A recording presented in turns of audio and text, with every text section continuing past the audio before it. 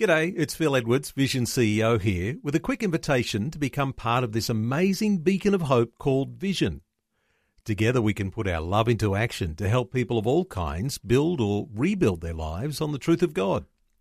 Please consider the part you can play during our upcoming Visionathon appeal, remembering that it's your support that makes Vision possible, including this podcast.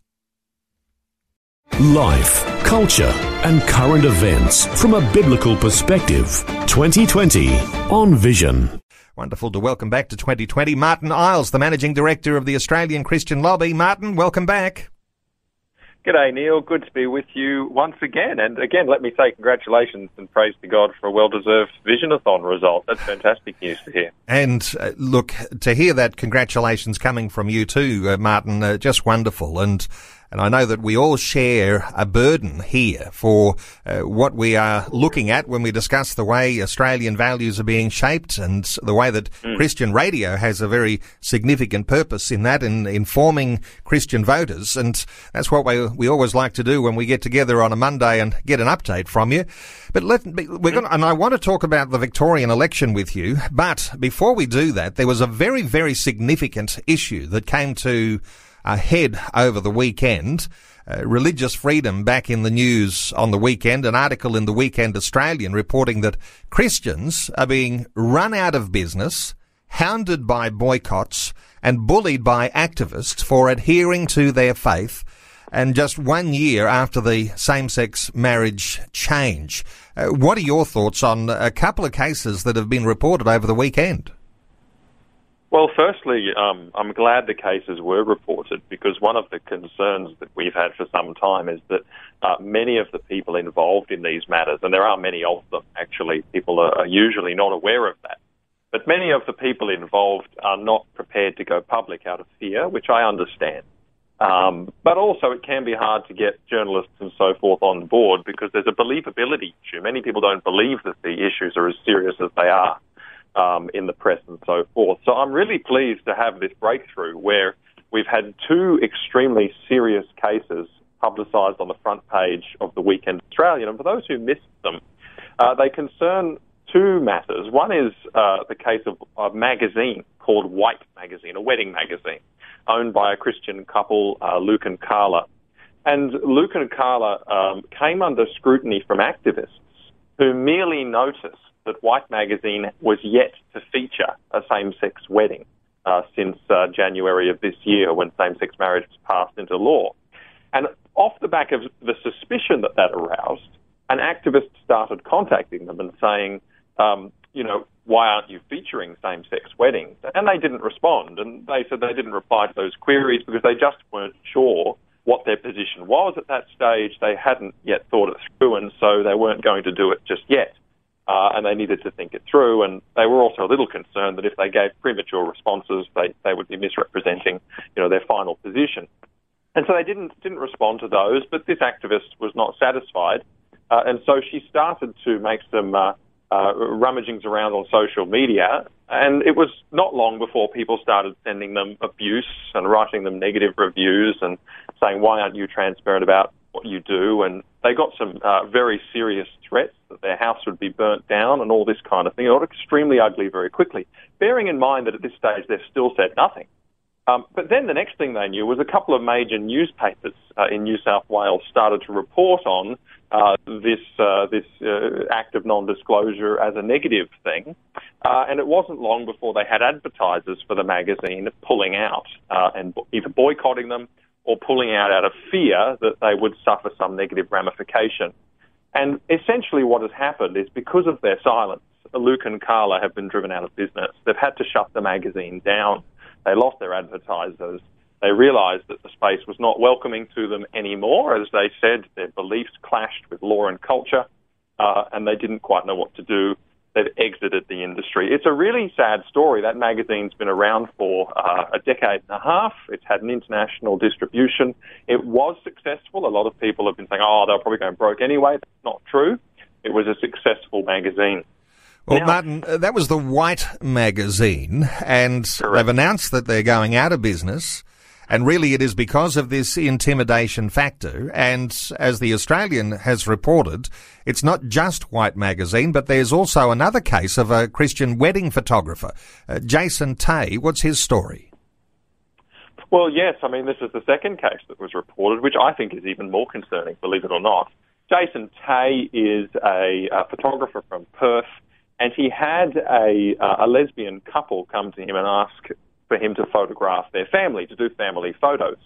Now, Jason was actually willing to do that. He found out that the family arrangement there, but he actually reflected on the situation, and he thought to himself, if I was them, I would want to know.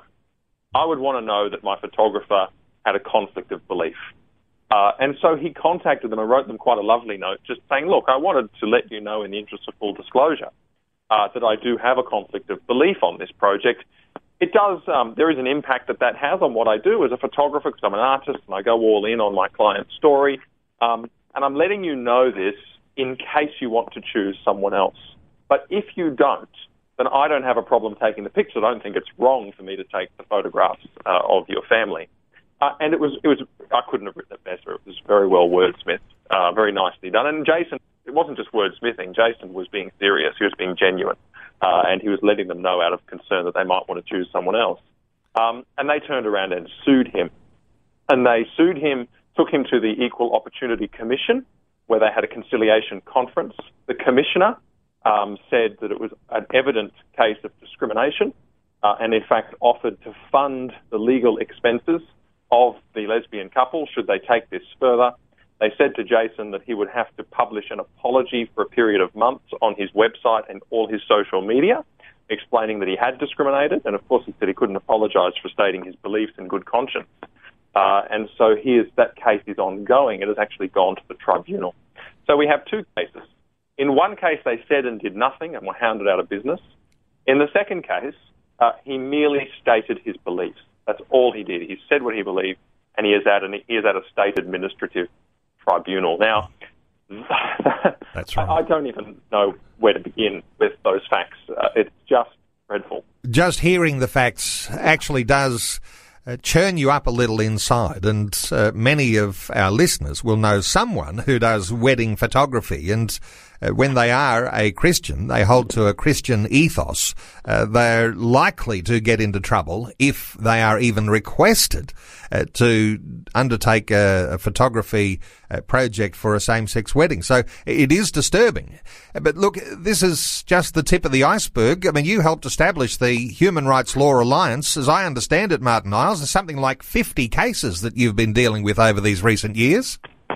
Yes, absolutely. And this is the message that I have that I keep trying to tell people, which I feel is falling a little on deaf ears, which is that this is literally the tip of the iceberg.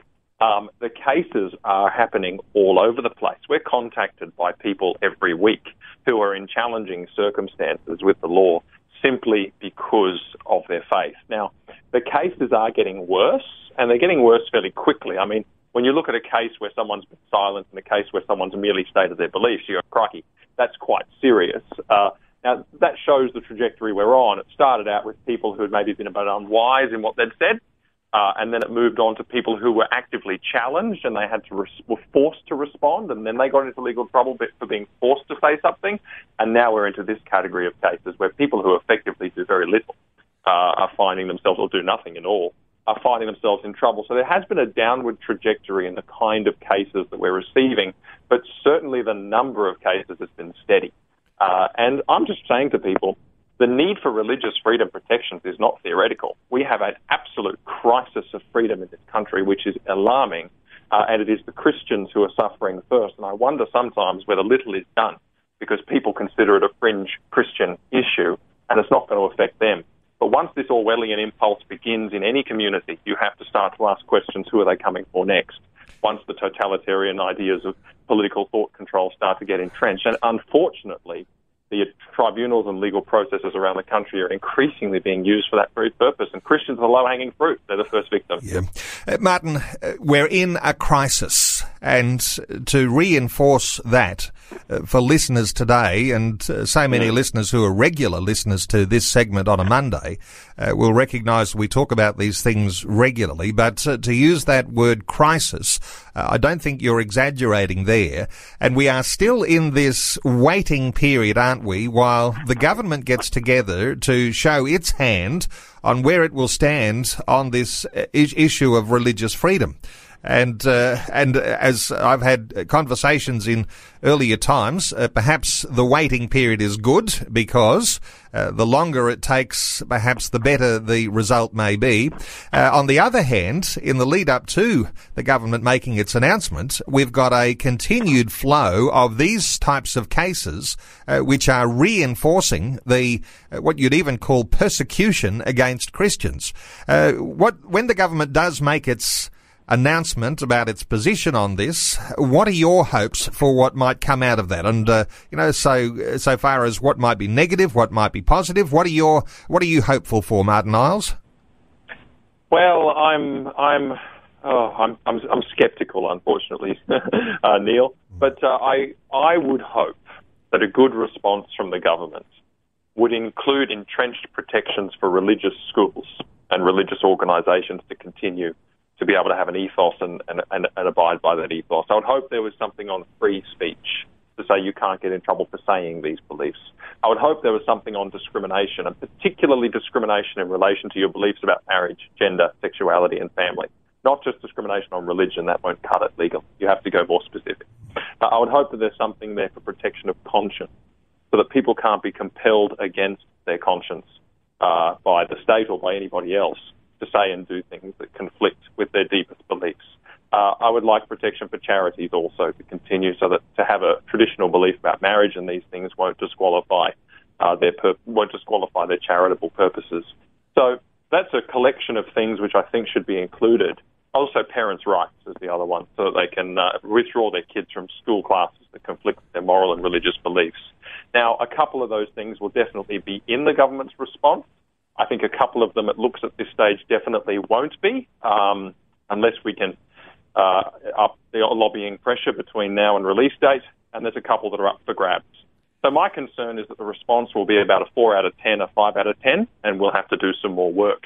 And we may even have to get a little bit, put quite a bit of pressure on the government once the response is out to say, look, this is all well and good, but it doesn't address the crisis. So I'd ask people to stay tuned about that. Don't be easily led by the government's narrative on it, but do your homework, listen to groups like us on the details, and there will be campaign opportunities coming off the back of that. This debate and this battle is not over. There's a fair bit of work to be done.